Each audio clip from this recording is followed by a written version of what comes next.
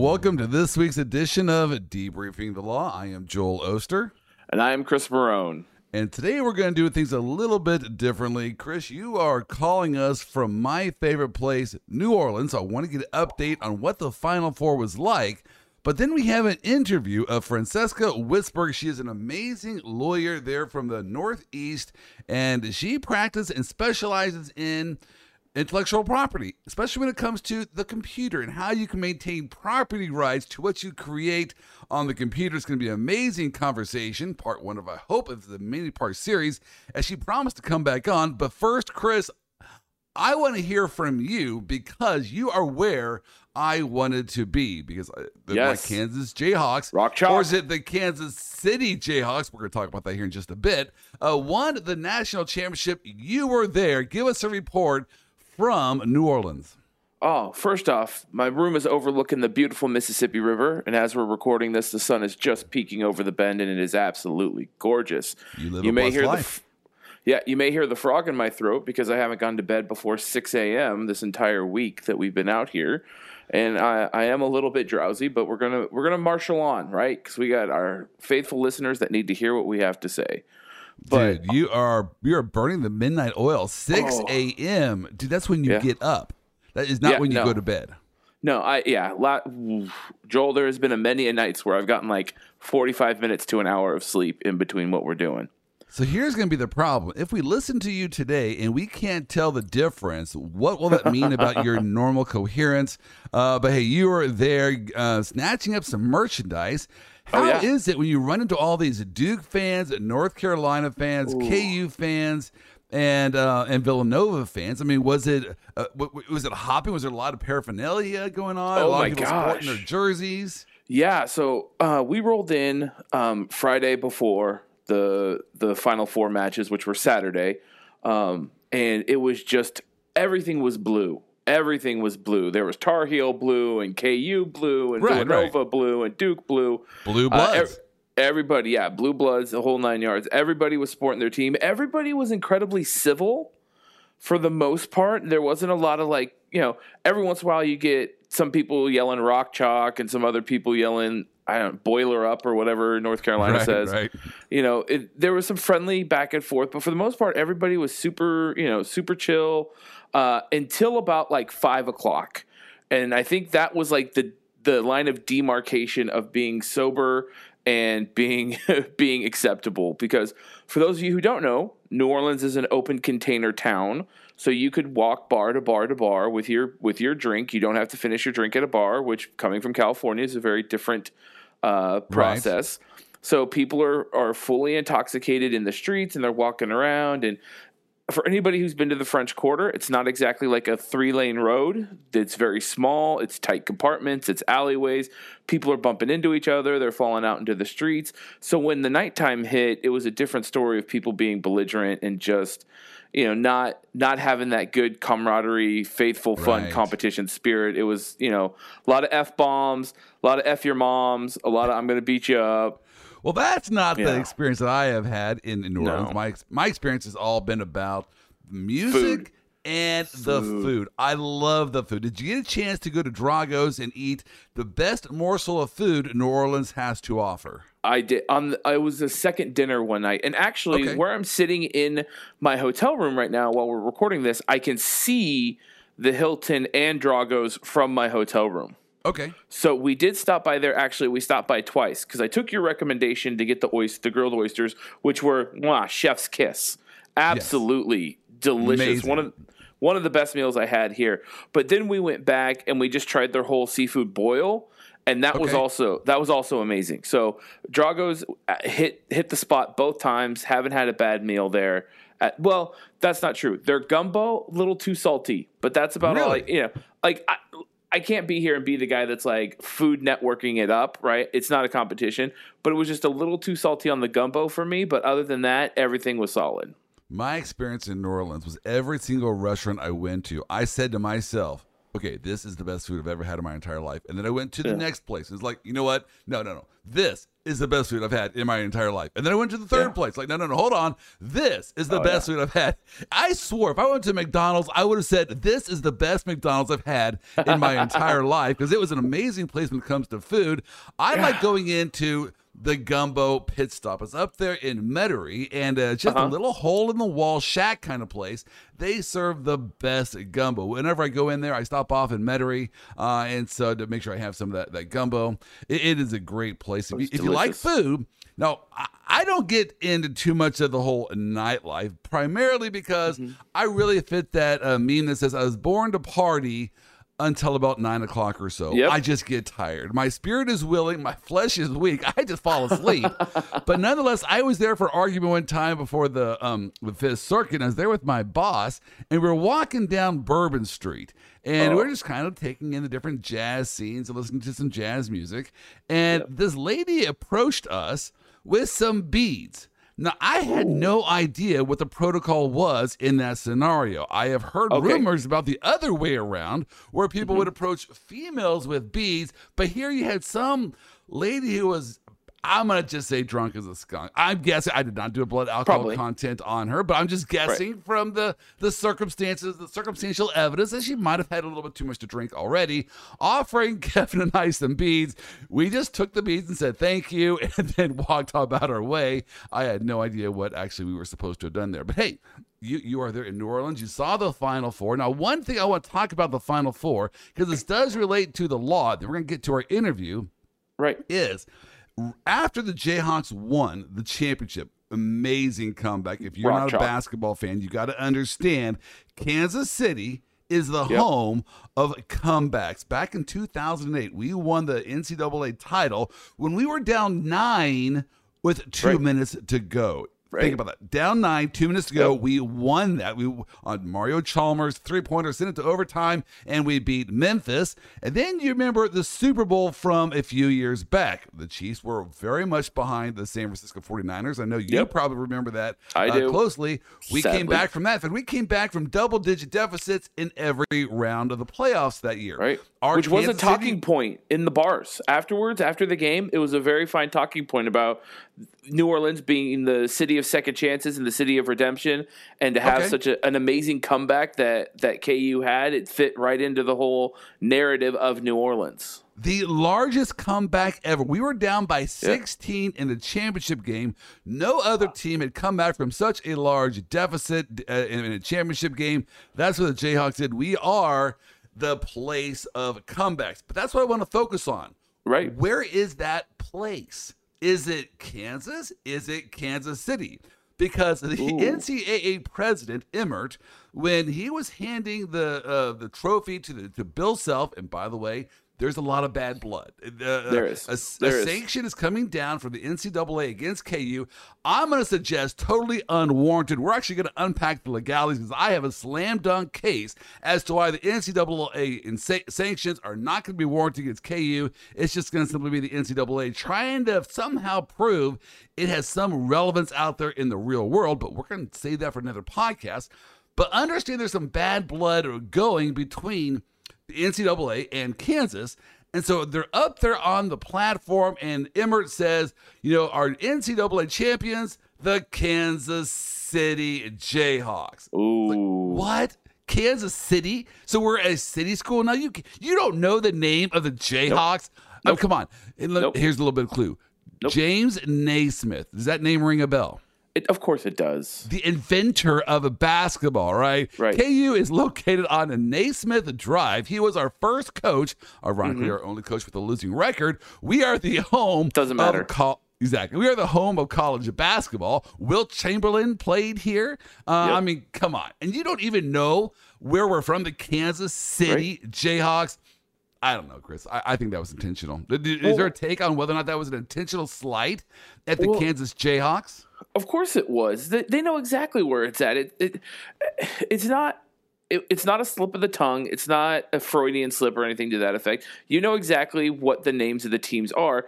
It's everywhere. My wife, who does not follow basketball, ever knew who Kansas Kansas Jayhawks. Like she even looked over at me. She goes, I thought it was Kansas, not Kansas City. And then she's like, isn't Kansas City in Missouri? And isn't Kansas like Kansas the state? And I'm like, sweetheart, you're smarter than the chief of the NCAA. I just want you to know that. That's just where it's at.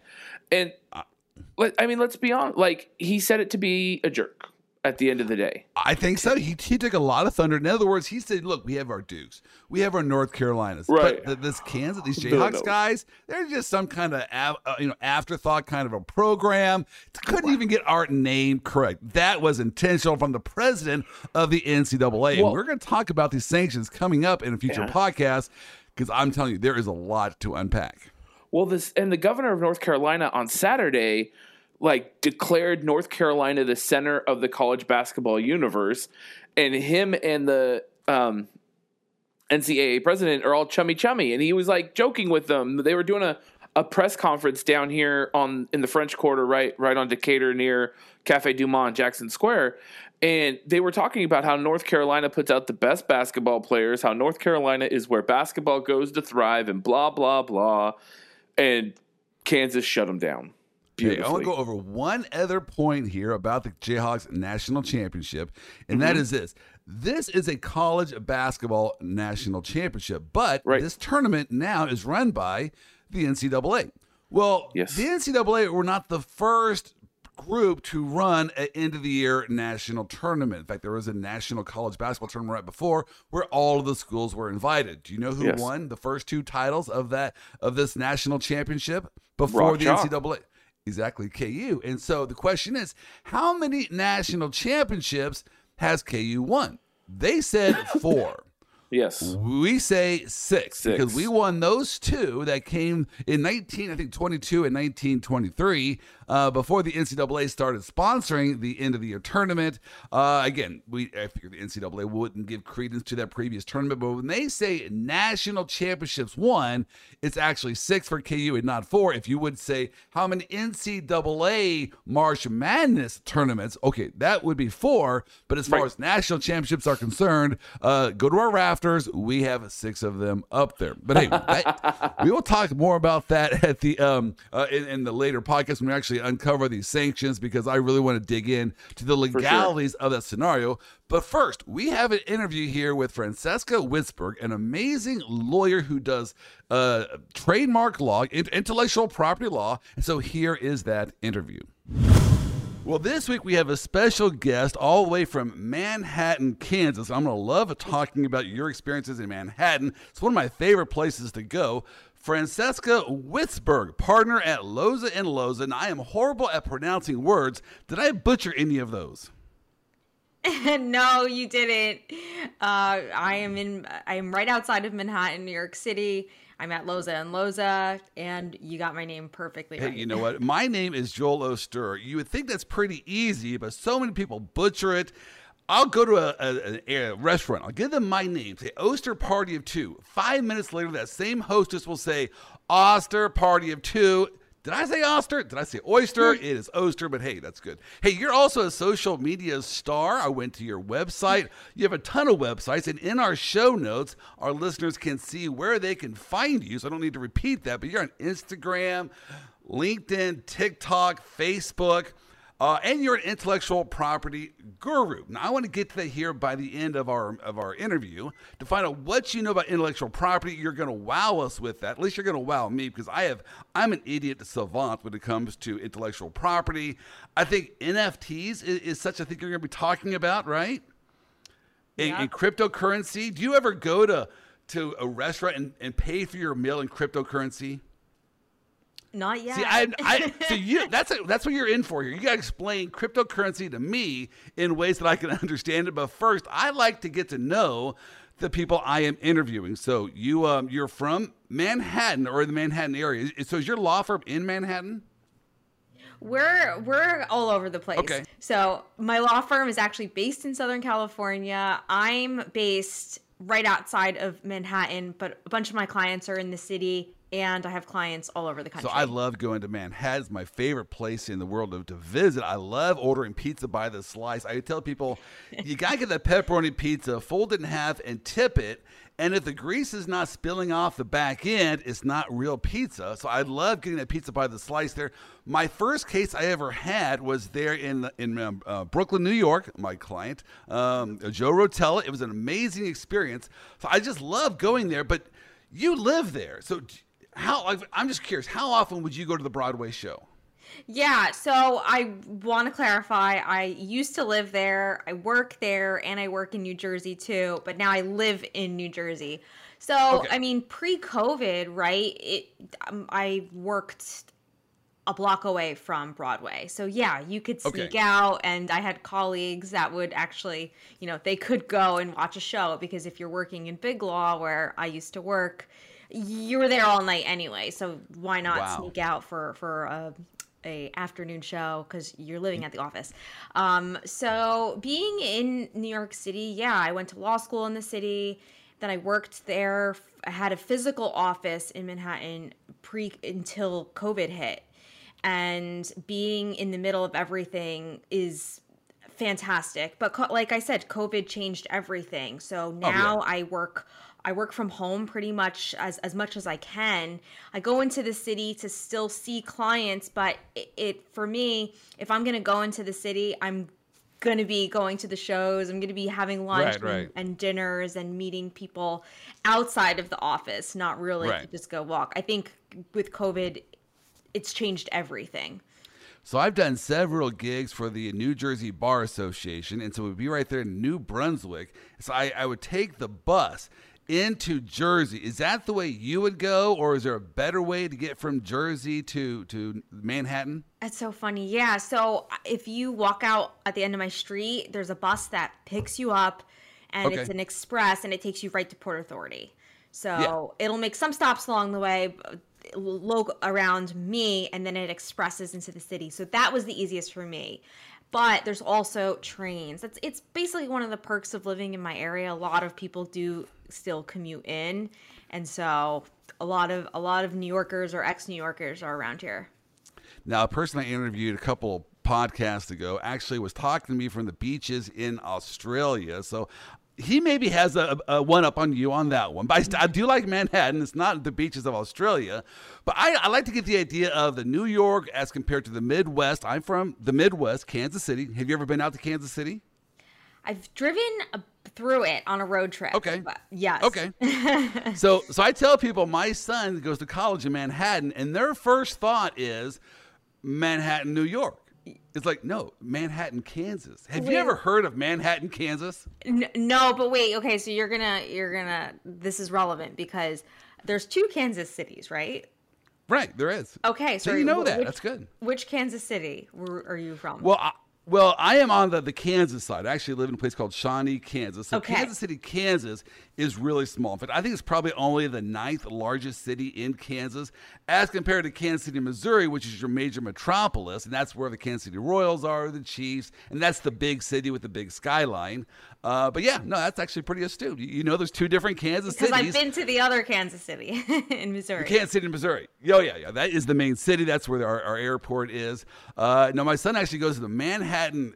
He goes to college at K-State University in Manhattan, Kansas, which ironically, they call themselves the Little Apple. So maybe a little bit of tongue-in-cheek there. I'm not sure. All right, one more thing before we get into your career. Favorite legal movie? Oh, easy, Legally Blonde. It is the best. Oh, movie. all right. It's just the Well, best movie, hands down. It You is have to good. like really watch it because yeah, it's clearly Elle Woods, she's very feminine, but Right. it's just generally whatever your gender is, it's hilarious. It's a really It is good a good movie. movie. Everyone needs to go back and watch it again. It's classic. It is a good movie. My Cousin Vinny, Legally Blonde. Since I do comedy and the law, I obviously have watched those movies umpteen times. They're great for teaching the law and using some funny examples. I want to know, because I'm always curious about people's journey. What caused you to get to where you are in life? Why did you get into law? Why did I get into law? So, gosh, it's really cliche, but I was one of those people that talked a lot as a kid, liked to argue and push buttons. So, of course, inevitably, my family said, Francesca, you'd make a great lawyer, from a very early age, but it kind of stuck with me. And then when I was figuring out what I actually wanted to do after graduation, I was in between either doing nonprofit work or going to law school and doing some sort of public interest. And I went to law school, didn't end up doing public interest, fell in love with intellectual property, and the rest is kind of history. Now, how is it that you said you went to intellectual property? Was that a passion of yours that you took a law school class? Was it just that a door opened up at a firm that was hiring, so you went that direction? How is it you got into intellectual property? I had no idea what intellectual property was, but it turns out that the school that I went to was one of the top. So I graduated from the Benjamin N. Cardozo School of Law in Manhattan, based in Greenwich Village, right next to the new school in Parsons, and just in it, right? So the school had a fantastic fashion law program. I was meeting the heads of big global brands, entertainment lawyers that were traveling back and forth from LA to New York. I just thought it was this really interesting area of the law that I had no idea about. Then I learned that you could actually help advocate for people. You can help them. You can help creatives protect their creative works with intellectual property. You can help businesses. I saw it as a way that I could still help people, but it was a perfect blend of my love for art, culture, reading a lot, and advocating for people. Now, I want to get to the intellectual property here in just a bit, but I want to talk first about your law school experience, because I know that by going through your site, which, by the way, wonderful site. I mean, a person could just go to your site. Is it your TikTok site or Instagram site? I don't know. I'm that bad and that much of it, I'm that ignorant when it comes to social media. But you just click on these videos and watch them, and you're just like, wow, that's kind of fun. Then the next one, and then the next one. You just keep on going. All of a sudden you realize I just wasted an hour looking at all these different videos. That being said, Law School Mastermind. Now, I will let you explain what it is, and then how did your law school experiences lead you to forming the Law School Mastermind? There is a big community of students who are first-generation law students, or they're first-generation law students and college students. So that was a challenge for me because I was a first-generation law student. So I didn't have lawyers in my family. I didn't have that type of advice. And when I got to law school on the first day, I thought that it was just the fifth year of college, right? You read a lot, you study, you regurgitate, you get good grades if you show up and you do the work. Law school is nothing like that. You could spend hours and hours and hours reading the case, and if you don't understand it, or if you're not distilling the information the right way in the way that your brain works, then you are literally wasting precious time. So I figured out second semester how to study. I figured out the year after how to network, how to get internships, how to leverage those internships for jobs, how to network to eventually have it lead to clients, which is what I'm doing now.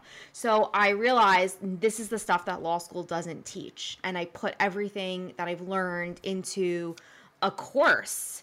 So it's an on-demand course with a monthly group. We do monthly group coaching, and it's actually a lot of young women that are first generation, or they have family who are lawyers and they want to learn what I call the success secrets. And it's a tribe of really confident law students who want to learn everything that they can to do law school the right way. So if a person wants to take this course, how would they do that? On Instagram, if you click the link in my bio, I do a master class. I think it's really important. Before you can even sign up, you have to go through the master class. It's live. Right. I do it once a month, and I teach everyone the 5 steps to law school success. Okay. So that way it's free for everyone. The info is there, but for the people that really want to learn, the ones that want to get ahead, the ones that want to do this the right way, they sign up for the course, and we have monthly meetings. So my son is 22 years old, I think. I'm horrible at math. It changes every year. But he is going to graduate from K-State University in mechanical engineering. He has never made less than an A in his entire academic career. I mean, his testing is off the charts. And someone like that, would you advise them to go to law school? If he say, hey, you know what, I'm thinking about law school. He's right there on the edge. He might go, he might not. He might stay in the engineering field. What would be your advice? I would never tell someone not to go to law school. I love being a lawyer. I've met a lot of people who do.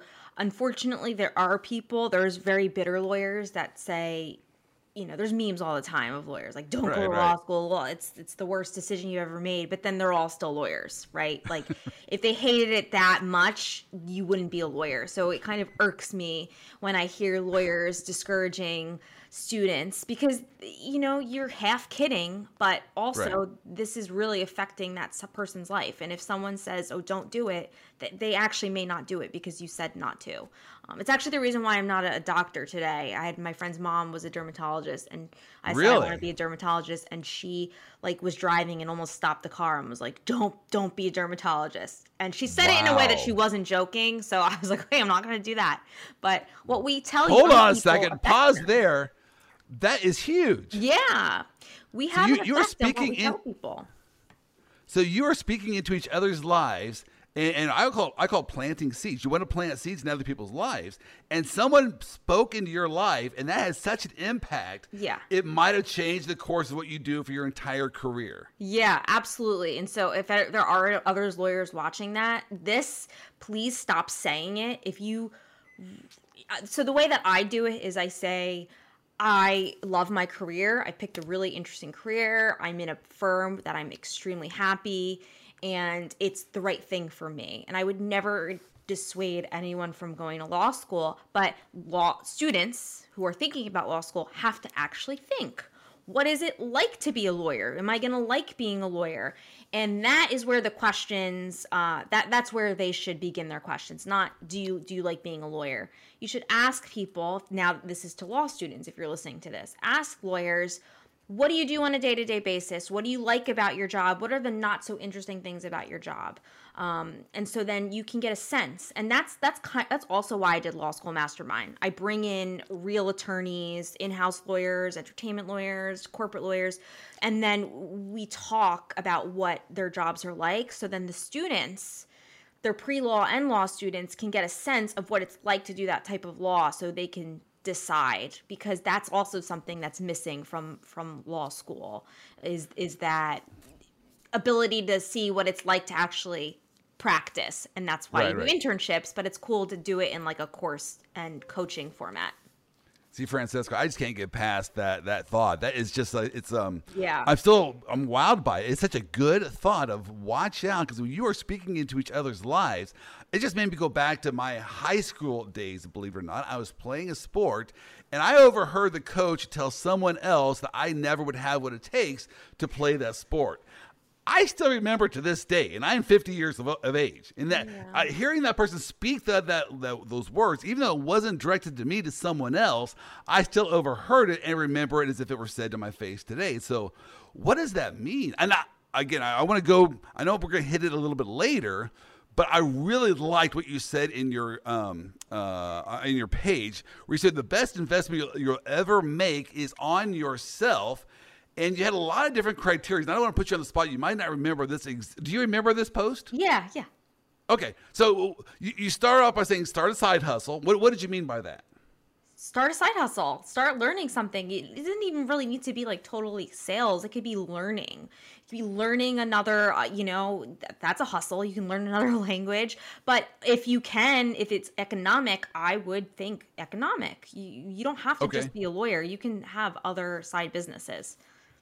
So what's the whole point? We say best investment you'll ever make is on yourself. You want to invest in yourself. So the thought there is you have your own career that's going somewhere, but also you want to do something on the side. I think that's just really one little thing of it. But the bigger point is that don't put all your eggs in a corporate, in a salary, right? If you really want to build the life of your dreams, you want to create wealth. Wealthy people today, most of them do not rely on a salary. you really need to invest, and you have to diversify your income in other ways, and also grow your mind. So it's not just doing one thing every day and then going out to drink and happy hour and Right. wasting, that precious time where you could be learning something or doing something else. Like, if you listen to what very successful people have to say, they are grinding. What are they doing what are they doing before 9 a.m. and what are they doing after Right. 5 p.m.? They're still working. They're hustling.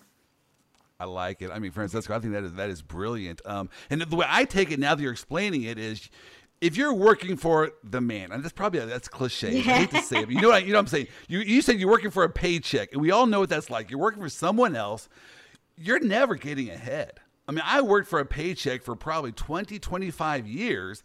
You never get ahead. You spend 100% of a paycheck. It just happens. I looked at my budget from my very first budget I made when I was married is $700 a month to my last budget where I had a paycheck, and you still spend it all. So then once you actually create your own, whatever it is, right? You said you call it a side hustle. You're investing in yourself. You're doing what you want to do. All right, I got that. So then then you say register your trademarks and copyright. I'm really going out of order here. What made me think about this was your statement number 3. Say no to things that people that drain you and cut out the negativity. That's where I was kind of going. Why is that so important? That it's like the mantra for my life. Once I have realized that, it took me 30 years. Really did take me 30 years to realize, if you just continue to say yes to people and please other people, you are never going to ultimately do the things that you want to do. It literally takes saying no to negative things, negative people, negative circumstances, to say yes to the things that make you truly happy and successful. And we're taught from day one to obey your parents, to listen to your teachers, to unwaveringly do whatever a superior tells you to do. And then you go to college and you get to make decisions for yourself. And you're in your 20s, you're working, and maybe you're in corporate America, or you're getting a paycheck, and you want to climb up that corporate ladder. And then you start thinking, well, why is this boss saying things to me? Why are they making me feel this way? And then you realize that they're just people who are also playing the game. So if you're just blindly following people, you may be in a situation, I'm just giving an example, you could be in a situation where their supervisor actually doesn't want what's best for you. And as children, we're teaching them to trust the people above you. But then you get into this world where it's like, wow, who do I trust? And that's also, why I created this mentorship program, because I want to teach young people that transition is, you have to think for yourself. You have to advocate for yourself. Not everyone is good, but you can say no to the things and the people who are negative, and just keep staying positive. Now, why is it important to register your trademarks and copyrights? Because that was part 2. Yeah. Again, our listeners can go to your site and see this. You have your I think 3 points here, maybe 4 points. But why is registering the trademark and copyrights important? I'm an IP lawyer. I register all my trademarks. So I'm practicing what I teach, right? These are they are intangible assets. They are assets, okay? I helped the client. We did a search. He filed 2 trademarks in the US and the EU. I helped him sell them for $125,000. This is money, and everything now is online. I mean, your podcast name, Joel, this content, this is all intellectual property. And if you're strategic about how you brand it, how you partner with people, you're monetizing your IP. And if you ever say, oh, I want to go and sell this, you could eventually sell the content, or you could even sell the name. So definitely filing for the trademarks, that's one point, is that they have a value in and of themselves.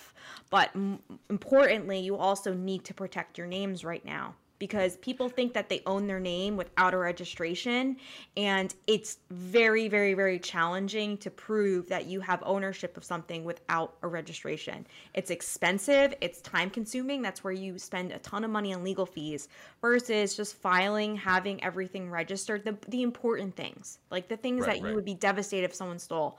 Register those, because with a registration, you could really just simply flash your certificate of registration and should be able to enforce your rights. But without it, it's a legal nightmare.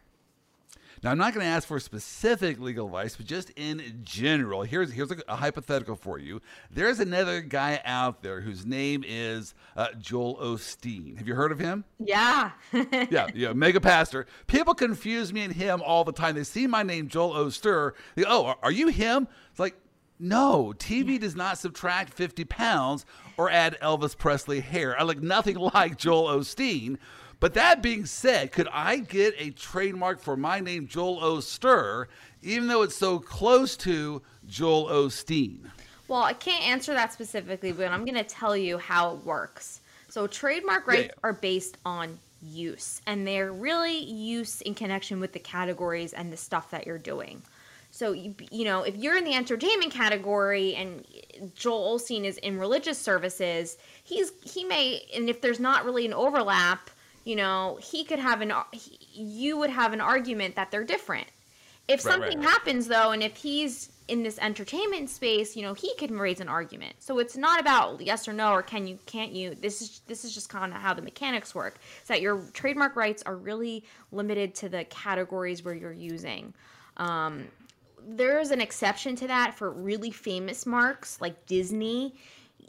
You can't go out and register Disney cigarettes, even though Disney's not selling cigarettes. They get broader protection for their names. So it really does come down to that. And, you know, Joel, the way to not have to deal with that question is you file, get the registration, get that peace of mind.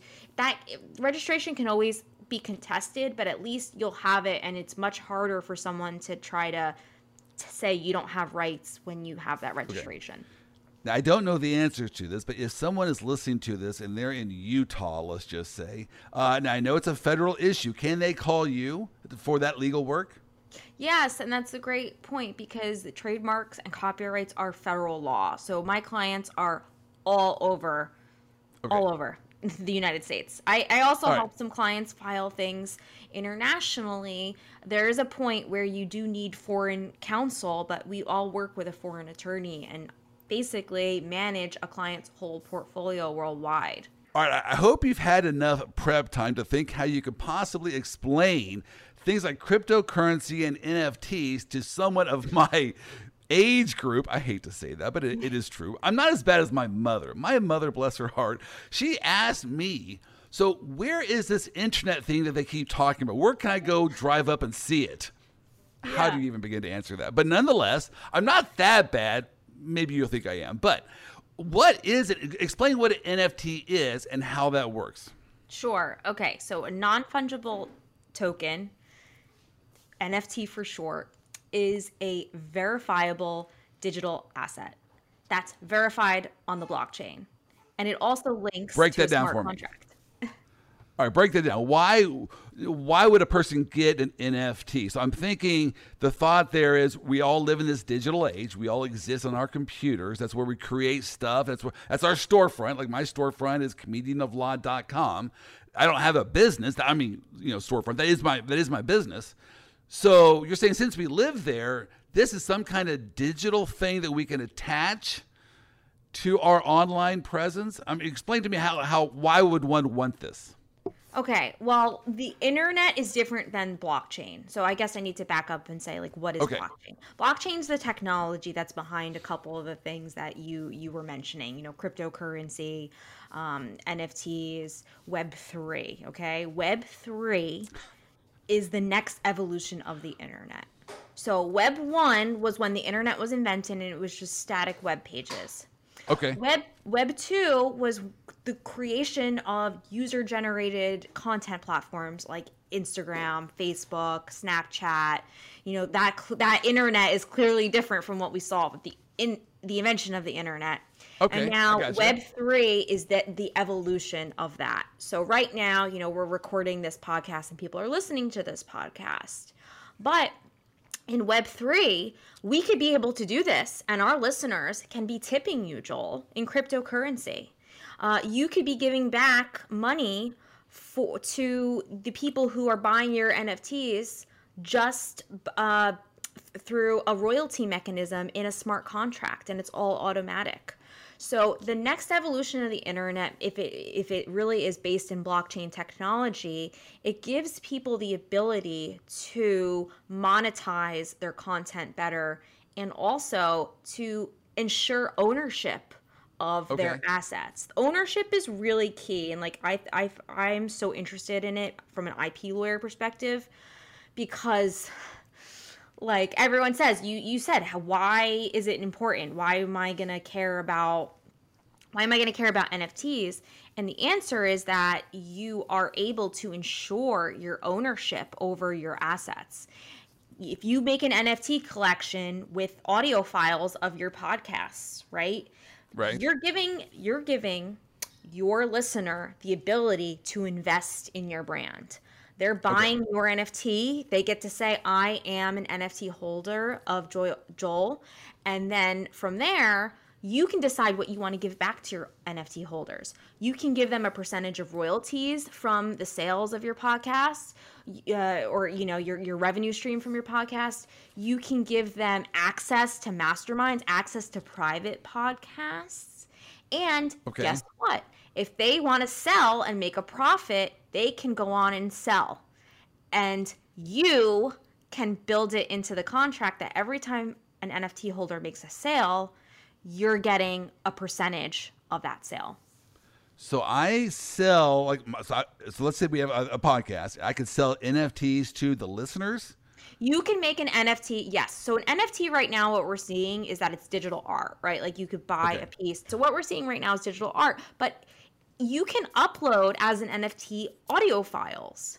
So people can actually buy one of your NFTs that's representative of the audio file, and they'll have ownership of the audio file. That doesn't mean that they have a copyright in it, okay? But they can say, wow, I have this NFT that is one of the podcasts. And so they have ownership, they're in your community, and if they go to sell it, then they will make money and you will make money. So if you explode, if the community is so important that people are paying big money for these NFTs, you've now created an economy to give back to your listeners. That's the important thing, is that you don't have to, spend money in advertising. You don't have to say, hey, listen to my content. You're actually creating an economy where you can benefit and your listeners benefit. So do you have an example of where NFTs are being used now that might help our listeners understand the business model on how it works? Yeah, so there's really a million, right? I'll give the digital art example. I think that's what everyone's seeing, right? So you're seeing pictures of the Bored Apes. You're seeing pictures of World of Women.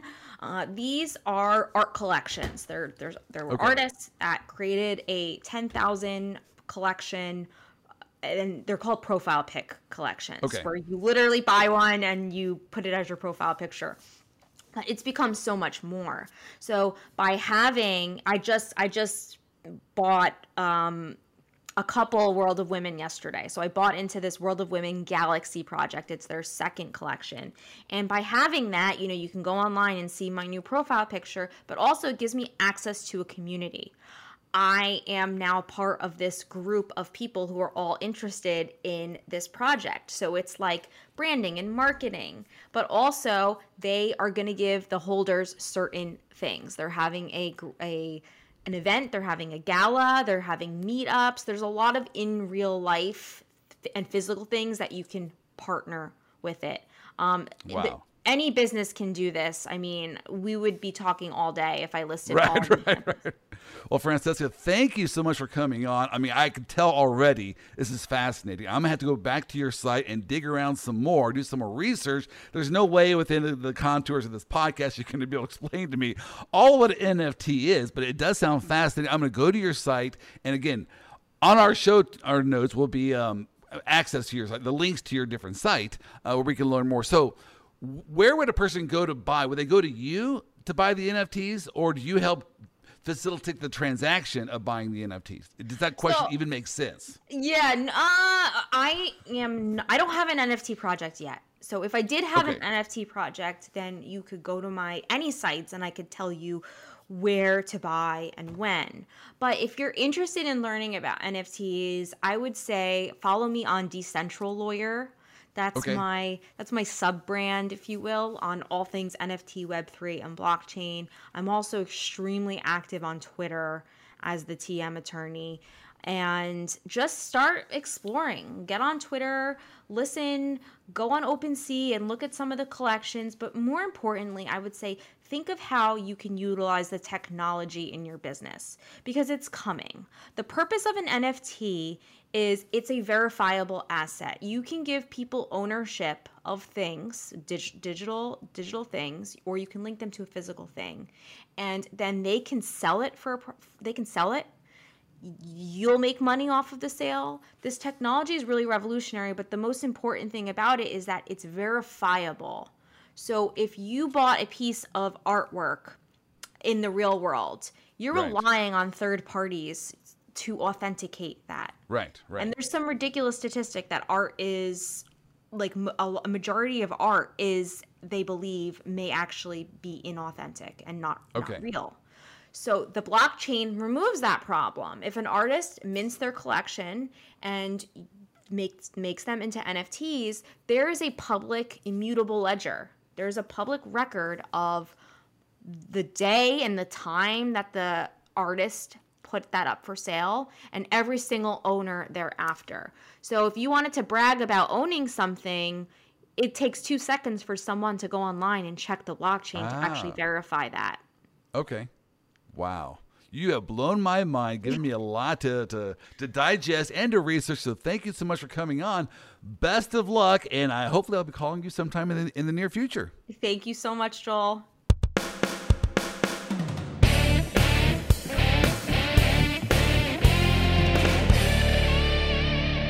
We're back here with our courtroom quarterback section. We talked a lot of sports at the beginning. We don't have much to cover now, but I did want to just share one story that I know Chris is going to, I hope, dig into, because I'm now in your neck of the woods. I am talking about opening day in baseball. Greatest day ever. And so I went. Greatest day ever. I went yesterday on Thursday and went to the opening day for the Kansas City Royals. Now, this is my first day ever attending an opening day of baseball. Have you been to opening day of baseball? Yes, I have several times. I've heard about the pageantry involved, and the crowds are there, and it's all the excitement about opening day. Do you know what people did not tell me about to be prepared for? I'll give you a pass on this because you're from Arizona. But what people didn't tell me about were the absolute frigid, freezing temperatures. Chris, it was cold. Oh, yeah, it's going to be cold for you. Oh, yeah. Oh, it was bitter cold. It's going to be super cold. Now, did you go to the Kansas Royals or the Kansas City Royals? Because I'm very concerned. I know. After this past NCAA tournament that I don't know where Kansas City and or Kansas teams are located. Here's the other thing. So there's been actually this discussion here of moving the Kansas City Chiefs to Kansas. On the Kansas side, we have a lot of nice developments over here on the Kansas side. That's where I live. And so the mayor of Kansas City said, no, we will not let that happen. They've always been the Kansas City Chiefs. We're not going to let them leave our great and glorious city. Mayor, newsflash, they're not in Kansas City right now. They're in Raytown. They're not in Kansas City. Yes. And so they built the stadiums outside of Kansas City. So I have no idea why they were even saying that. It's not in Kansas City right now. But yes, they're actually located in the Missouri side, the Kansas City Royals, and it was cold. I mean, first of all, the temperatures were like 45 degrees. Now, that in and of itself is not that bad, right? 45 degrees doesn't really mean much. All right.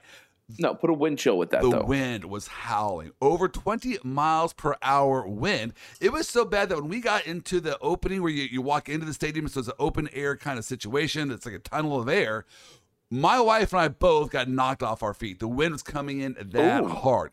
Chris, it was snowing on us. We took pictures of the snow. It's 45 degrees and snowing. I don't know how that's even possible, but we felt it. We saw it. It is happening. But nonetheless, Zach Greinke was our opening day pitcher. Do you remember Zach? I do. I hated Zach when he was a Dodger. Now I'm okay with him. You hated him as a Dodger? Did you like him as an Arizona Diamondback, or did you pretty much not care? After he left the Dodgers, he was an okay person. Everybody is an okay person after they leave the Dodgers. Right. Well, he started out in Kansas City as a Kansas City Royal. We went through him at the very beginning of his career. He won a Cy Young with us. Mm-hmm. And then, of course, whenever they want to get paid, they then go out to other, the New York Yankees. We're basically a farm club for all these other programs. We get that.